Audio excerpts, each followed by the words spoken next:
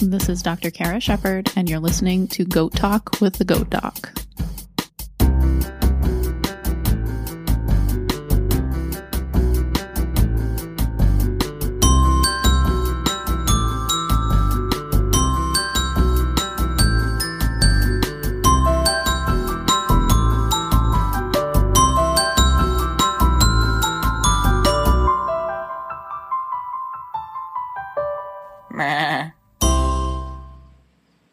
Hey everybody, thanks for listening to Goat Talk with the Goat Doc. This is episode 12, and this is going to be breeding basics about goats. So I'm going to talk a little bit about goat reproductive physiology and behavior of goats during their breeding cycles, and broader overview, beginning of like, why should we be thinking about breeding goats in the first place? So we'll get into that in just a moment. Thanks everybody again for listening. If you have any questions or comments at any time, please feel free to email me at goat.cara@gmail.com, goatdoccara@gmail.com, or you can click the contact tab on the website goatdoc.com. It's a little funny to be here in my house recording at my computer right now. My dogs are thrashing around in the background, but I don't think you'll be able to hear it. So like I said previously, when I talked about this episode, I have some notes, and it's reproduction in goats is like a big, a really broad topic to talk about. So if you are experienced with breeding goats, some of this may be a little bit basic for you, but I'm going to try to talk a little bit about more of the sciencey stuff, the physiology and the hormones involved, and why certain things happen certain ways. So maybe you'll learn something. And if you are completely new to breeding goats, it's going to be hopefully some helpful information. As always, this podcast is provided with the intent to educate and inform. It is not a substitute for professional medical advice or veterinary care provided by your primary veterinarian, and I strongly encourage you to establish and maintain a current and valid VCPR, veterinary client-patient relationship with your local vet. Okay, so to get into breeding and reproductive physiology of goats. This is going to largely focus on the doe because the breeding timing for goats is largely dictated by the doe's behavior. And if you are in North America or the Northern Hemisphere and you are anywhere kind of somewhat distant from the equator, at this time of year, the daylight hours are starting to shorten. And if you're more responsible than me, you have a breeding plan for your does, and you know who's going to be bred for the spring and who's not, and what the plan is there. I think I said in another episode, I'm totally procrastinating on my breeding plan this year, and I need to get on it. But I'm going to talk about what all is happening right now as the daylight hours shift and our does start to exhibit different behavior. Before I get into that, I'm going to take a second, and this applies to all species of animals. I think it's important, and I think sometimes people tend to get caught up in the excitement of making baby animals, that because they're real cute and fun and bouncy, but they're also a lot of work, and we tend to forget that sometimes in the moment. But it's important to think about goals for breeding when you're breeding animals. I think it's important to remember that whether it's a dog or a cat or a goat or a horse or any other species that humans control their reproduction in some way or facilitate reproduction and bringing more animals into life and onto the planet, like there's a responsibility associated with that.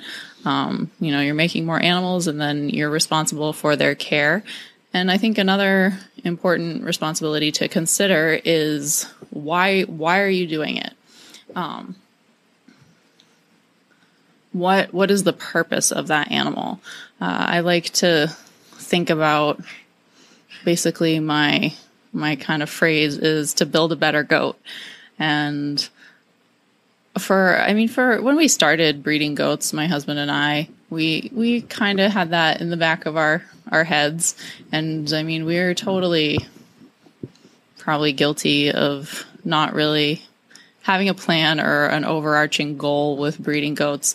Aside from that, we needed milk to make cheese, and then that was the driving force behind us. So we were looking for milk production and animals that stand up over the test of time and multiple lactations and continue to remain to be productive animals for their whole lifetime. And I think overall we've been pretty successful in that. We have does in our herd, in our milking herd this year, who, let's see, they're like 8 or 9 years old this year, and we still breed them and they still freshen, and they are some of the does that are the hardest to dry off because they want to make milk. And so they're doing their job really well. So we're building those goats to do that. And I think it's important to think about what is the goal for the animals that are being bred. I think a lot of times, like I said, people get caught up. They're like, "Oh, I just want babies." And you know, what's going to happen when the babies come? Are you going to be showing your animals? Are you raising animals for meat? Are you raising animals for dairy and milk production? What's the end goal? There's a lot of animals out there, and I think as breeders of animals, we should try to be responsible about what we're making and what we're doing with them. And like I said, trying to build a better goat. So I'll get off my soapbox a little bit about that now and get a little bit more into the sciencey nuts and bolts, basic what's happening, why it's happening of goat reproduction. So as I started to say, this time of year in the Northern Hemisphere, I'm in New England, so the days are starting to get shorter. And what is happening with my does is that I'm expecting them to start to cycle in heat pretty much any day now. The shortening of the daylight hours signals different things to happen hormonally between different glands in the brain largely, and I'll talk about that in just a minute. Another thing to think about with like when are these does going to start to come in heat is other environmental factors can play a role too. Like for us in Maine, we've had a particularly hot and humid summer, and we just are coming off the end of like another few days of 90 plus degree ridiculous humidity, 100 degree Fahrenheit plus heat index. So that certainly slows down the impulse of these does to start to go into their heat cycle. I think we probably don't know exactly as well what's happening there as opposed to like what's happening with the daylight hours and the different hormones. But the hormones that are stimulated by the shortening of the daylight hours. And I mean, we may someday, but it seems to be an influencing factor. I've definitely had does in mid-August start to cycle. I think my husband texted me one day that somebody was in heat so far this fall, but well, I'm sure we'll start to have a slew of them soon. So what's happening there with those does or your does or wherever you may be, as the daylight hours shorten, there are receptors in the eyes that are sensitive to the amount of daylight that is received. That information is transmitted to the brain and the pineal gland, and the pineal gland is responsible for making melatonin. And you may know melatonin, like people take it as a supplement to go to sleep. It has to do with like circadian rhythms and hours of daylight and all of that stuff. So the increase of melatonin, systemic circulating melatonin from the pineal gland, stimulates the anterior pituitary. So that is part of the brain. And it makes a whole bunch of different hormones. And I wish I had like a drawing of this from vet school. I had a drawing of the anterior pituitary and the brain and all of the different endocrine glands and organs drawn out. And I wish I knew. I don't know if I threw it out or what I did with it, but maybe I can find it and I can take a picture and post it in the show notes, because I'm a very visual person and that is super helpful for me. But anyway, GnRH is gonadotropin releasing hormone. It's something that it's a hormone that cascades to other hormones. So you've got melatonin stimulating the anterior pituitary to release GnRH. GnRH is available as a synthetic injection, which can be used to sync does or ewes or cows if you want to manipulate their reproductive cycles, but I'm not going to talk about that in this episode. The anterior pituitary makes endogenous GnRH. So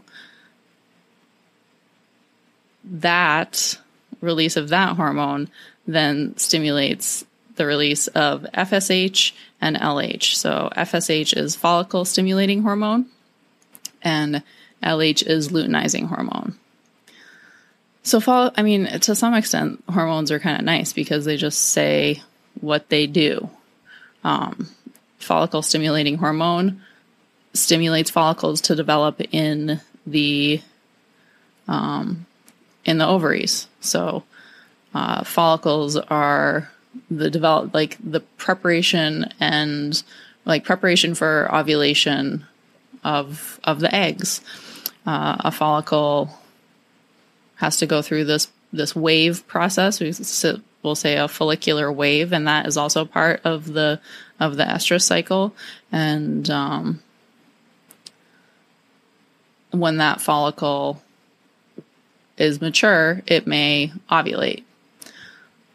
So release its ova in order to go and possibly be fertilized. FSH also stimulates the production of estrogen, and which stimulates estrous behavior. So this whole, I'm going to kind of recap that whole cascade again, like really quick. You've got the daylight hours shortening, and then that is telling the pineal gland from the eyes that information is received by the eyes, tells the pineal gland, oh, hey, the daylight hours are getting shortened, makes melatonin. Melatonin is released and from the pineal gland and goes into circulation, which then eventually hits the anterior pituitary, which is the gland in the brain, which releases GnRH, gonadotropin releasing hormone. So that stimulates follicle stimulating hormone, FSH, and luteinizing hormone, LH. Luteinizing hormone is a little bit different from follicle stimulating hormone in that it also needs estrogen we have what we call like a peak, an LH peak in the estrous cycle, and estrogen needs to be at a certain level in order for that to happen. And there's also some nice diagrams out there of what all these hormones are doing at different times of the goat estrous cycle, and I'll post some of those in the show notes. This whole thing happening with all of these reproductive hormones, like I said, it is kind of initiated in the fall, or if you're in the southern hemisphere, I don't know, do you call it the fall and it's just different months in the southern hemisphere? Email me and tell me. Whenever your daylight hours are shortening, these cycles are turned on by these hormones, but then they happen cyclically for until either the daylight hours start to lengthen again or until the animal is bred. So then you're looking at the estrus cycle, which in goats and sheep is 21 days, so about 3 weeks. Can be a little bit longer, can be a little bit shorter. Nothing in biology is ever 100%. In my experience, goats tend to be pretty good on the money right around 21 days. These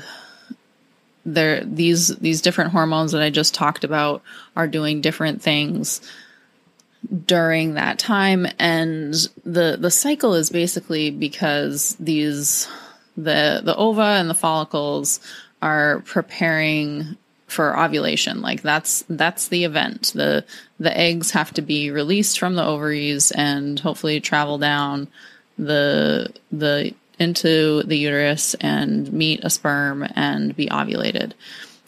There's that delay there because the body needs time to determine whether or not there's actually a pregnancy.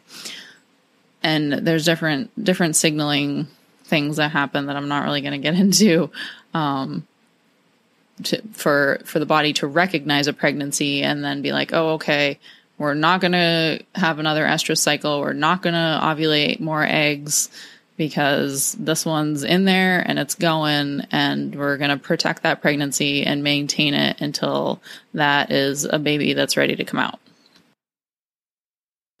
If there is not a successful pregnancy, if there's not a buck around, or you're doing AI and the timing wasn't quite right, or whatever the reason that in a particular ovulation there's not a successful pregnancy, the body will try to go ahead and try again to see if it can be pregnant. The sheep and goats are seasonal breeders. We've talked all about this, like shortening of daylight hours and melatonin release, and like why is that a thing for these animals? And it's kind of similar to deer. They have a similar seasonal breeding cycle, and if you think about it, it's pretty logical, because these animals then have a 5-month gestation, and then they would be having their babies in the spring as they're going into the season where it's easier to there's more food available. It's easier to grow a baby from birth to sexual maturity in the fall, and the goal of pretty much any organism is to make more of itself. So if you have a good stretch, you have your pregnancy through the winter, you maintain that, and then weather starts to get better, it's warmer, daylight hours are longer, it's easier to eat, it's easier to feed, it's easier for these babies to grow with the availability of feed, then that's going to be a more successful breeding strategy for these species. And I'll post a picture of one of these diagrams of like what these hormones are all doing at different times. I think it's helpful to understand. So if you're going along, you don't know, like right now, like I said, I don't know when these does are going to start to cycle. They're maintaining along in, technically, I guess it's anestrus, when it's the seasonal period of no estrus cycles. And they're going along until the body is signaled enough with melatonin and other outside factors to say, okay, it's time to start trying to make a baby. And then we'll see estrus behavior. So I mentioned that follicle stimulating hormone. So we have that whole cascade. And one of the things that is triggered in that cascade is follicle stimulating hormone, which is going to stimulate estrogen. And estrogen is going to be one of the things that, like pretty much the major thing that drives estrus behavior. And this can be a big question for people who are new to breeding goats, is like, how do I know when this doe is in heat? Because that can be a logistical thing. If you're new to goats, or if you're not keeping a buck and you need to take your doe to a hot date with the buck, how do you know when to do that? And it can be very easy to tell with some does, and it can be not so easy to tell with other does. But whatever their estrus behavior is, their heat behavior, it is largely triggered by estrogen. So that's going to trigger, increasing estrogen is going to trigger those behaviors of standing heat, where in my animals, I've got like the whole spectrum. I've got from does that will literally climb the gates at the front of the barn and just scream their heads off until they get to go in with a buck, to other does that will just kind of stand there and look at you a little different. Some typical estrus behavior cues for humans, if you're looking for this, can be vocalizing. Some breeds tend to be more vocal than others, and some individuals tend to be more vocal than others. My husband and I have definitely woken up in the morning because, oh, look, someone's in heat now, and she is screaming her head off. And then, some of them are more subtle. If you have bucks on your property, it is definitely easier to tell. Most does are going to be somewhere in that middle range where they're not going to be super subtle about it. They're not going to be super obnoxious about it, but somewhere in the middle. Things you can look for: vocalizing, acting more like antsy than usual. Can look for like bucky behavior too. I've got some does that'll start fighting with each other more, start mounting each other, and that can be a signal that either they're coming into heat or soon things are going to start to change. So I have started to see that behavior in my does. Everybody's getting a little antsy the past few weeks. I can see flagging the tail, so that's basically like wagging the tail a whole lot, more than normal, and sometimes can see a little bit of moisture, like vaginal discharge on the tail, the little feathers of the tail. If they're not clipped short, you may notice that a little bit more than normal, because the mucus changes inside the vagina in order to facilitate the sperm to get to where they need to be. I'll probably do an episode about like manipulating reproductive cycles and artificial insemination, but looking at that mucus, like the presence of it, the absence of it, what it looks like, can be a helpful tool or helpful cue, I guess is a better word, to know when these animals are cycling and where they are in their heat cycle. So from a physiology standpoint, you've got your doe. She's had all this hormonal physiology stuff happen with these hormones, and her estrogen has spiked up, and she has estrus behavior. She has standing heat behavior, and either semen is introduced or semen is not introduced. So one of those two things happens, and ultimately, like right away, the same thing happens, and that will be that the luteinizing hormone, which is stimulated by a certain level of estrogen. So when you look at this little graph here, you can see estrogen starts to rapidly increase, which is followed by a similar rapid increase in luteinizing hormone. And that stimulates ovulation and the formation of what's called a CL. And a CL is a corpus luteum. And a corpus luteum in goats and sheep for a certain period of time. Definitely goats, the corpus luteum is like the vital structure that maintains the pregnancy. Does are a CL dependent species, and there's different species that are completely dependent on the corpus luteum to produce progesterone to maintain the pregnancy. So that LH peak happens, standing heat ends, the ovulation happens and where that follicle came out of the ovary, the corpus luteum forms. And it starts to produce progesterone. And it does that right away, whether or not semen, sperm has been introduced, whether or not there is a possibility of a pregnancy happening, because the reproductive system doesn't know. Like, is there a chance that there could be a pregnancy? Maybe. So the CL forms there, and it makes progesterone for a while. And then this is what's like the med-estrous cycle part or portion of the estrous cycle. And so that's when the doe is not in heat, but if she either had like I said, like an unsuccessful AI or wasn't introduced to the buck, then she won't be in heat for another roughly 21 days. And that's how long it takes the body to say, okay, yes, we're pregnant, or okay, no, we're not pregnant. So we got to get ready to do this whole estrous cycle thing again in order to try to get pregnant.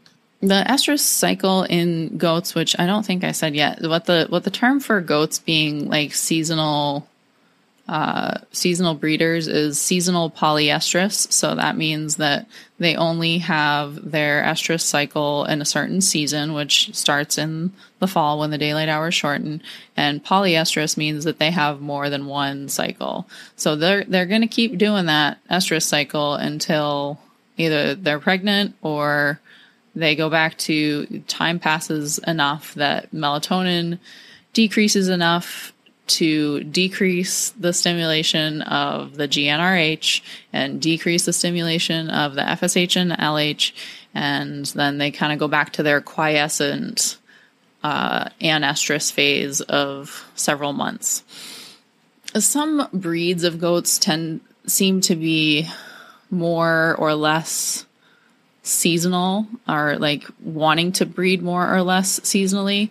In my experience, the Nubians, which is what I raise, tend to be pretty seasonal. They tend to start to cycle in maybe late August, early September, and then continue until maybe I've bred animals as late as February without any, trying to manipulate their cycles at all. And like I said, I'll have another episode about messing around with that stuff.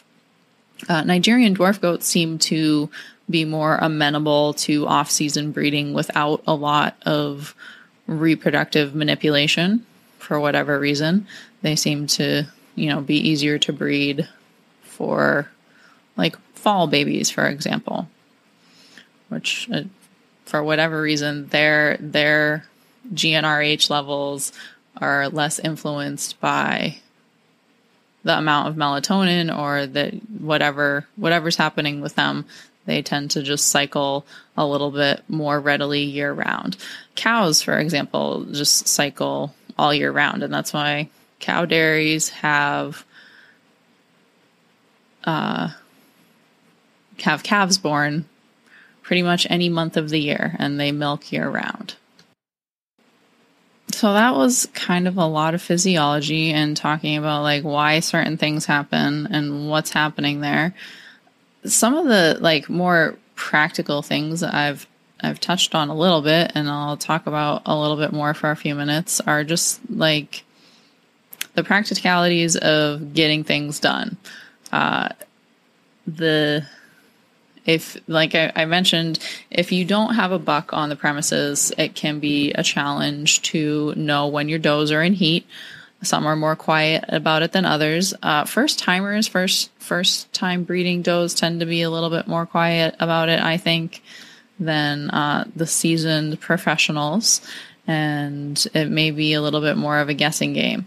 Some things you can do to try to help determine whether they're in heat, besides looking for the behaviors that I mentioned before, the vocalizing, the flagging, the acting a little bit more obnoxious than normal. If you can get a buck rag, so that's like if you have a friend with a buck that is a healthy buck, or you have a buck that you're going to plan to be breeding to that is a healthy, disease-free animal, and you can take an old t-shirt or just an old rag and go over to where he lives and rub it all over him. He will have perfumed himself most likely with some lovely stinky urine and other musky buck smells, which aren't so great to us, but the goat ladies seem to really like it. So you can really kind of get that scent on a rag and then put it in a Ziploc bag or like a jar or something to contain the smell, and then present it to your does. And sometimes that can be a good indication. If they're really, really interested in that, then they may be in heat or coming into heat. And if you've got a doe that you're like, okay, here she is screaming her head off, and you're going to take her to meet her boyfriend, there's some logistical stuff involved there too. In my experience, all of this is harder with young does, with does who don't know what's going on and are, they're first timers. They're a little nervous. They're whisked away from their normal home if they're going to be bred somewhere, and they, here's a big animal that's covered in urine and flapping his gums and maybe being kind of obnoxious. And sometimes that can be intimidating for them. Some things to think about, just the physics of the whole thing. If you have a smaller doe who's young, and then you're going to try to breed her to a mature buck, like there's a big size range there, and he could squish her, basically, to put it very bluntly. My doelings that I'll breed for first freshening yearlings, like I want them to be at least 80, 90. It's great if they're pushing 100 pounds for their first breeding. But my bucks can be pushing like 300 pounds. So my older, mature, fully grown Nubian bucks. And like, that's a big animal to try to be holding up if you're a 85, 90 pound, like think of like an 85 to 90 pound person. That's probably a younger person. And then think of like a 300 pound person, or even like a 200 pound person. And that 200 pound person is going to jump on the 90 pound person. Not fully, but like put a lot of their weight on them. And that's especially the first time these does have no idea what's going on. And that can be challenging. So sometimes having smaller does be bred to younger bucks can be easier, and young bucks can absolutely get the job done. There's I can talk about the repro aspect, more focusing on the buck, in another episode. So that can be a challenge. In my experience, the does that have done this before, they know what's up. I've driven them to a buck that I wanted them bred to, and they get out and they know what's up and they do the deed and we go home. So that's pretty easy and straightforward. Then, so after the deed is done, then it's basically time to wait. And you're in that med-estrus period. If you got your timing right, if the estrogen was going up, then the LH was going up, and you had an ovulation, and the egg traveled down into the uterus and met up with some sperm and was fertilized. That where that egg came out is going to have a CL, which is going to be producing progesterone until that embryo is implanted in the uterus, which is going to be signaling to the rest of the reproductive system there, to the CL, say, oh, hey, here I am, keep making progesterone so I continue to live. And if that happens, then progesterone inhibits that whole thing that I talked about with FSH and LH, all that stuff then is stopped. So estrus behavior doesn't happen. if there is a pregnancy being maintained, the progesterone levels stay high. If that doesn't happen, then the whole thing starts again. The CL goes away, and the body prepares for another cycle and to spit out some more eggs, to ovulate some more eggs in the hopes of making an embryo. And you really don't know that until you wait at least the 21 days. The first inkling you're going to have that your doe is in fact pregnant is 3 weeks after she's bred. If she comes back into heat, she's not bred. If she doesn't come back into heat, she might be bred. So what I do with those does, especially if it's like an AI breeding or something like that I'm excited about, I just watch them. When we get to that 3 weeks, my husband and I are both just watching them and hoping that they don't come back into heat. And then we get to about 28 or 30 days, and then I'll pull out the ultrasound and look for a baby. And then if we see one, great.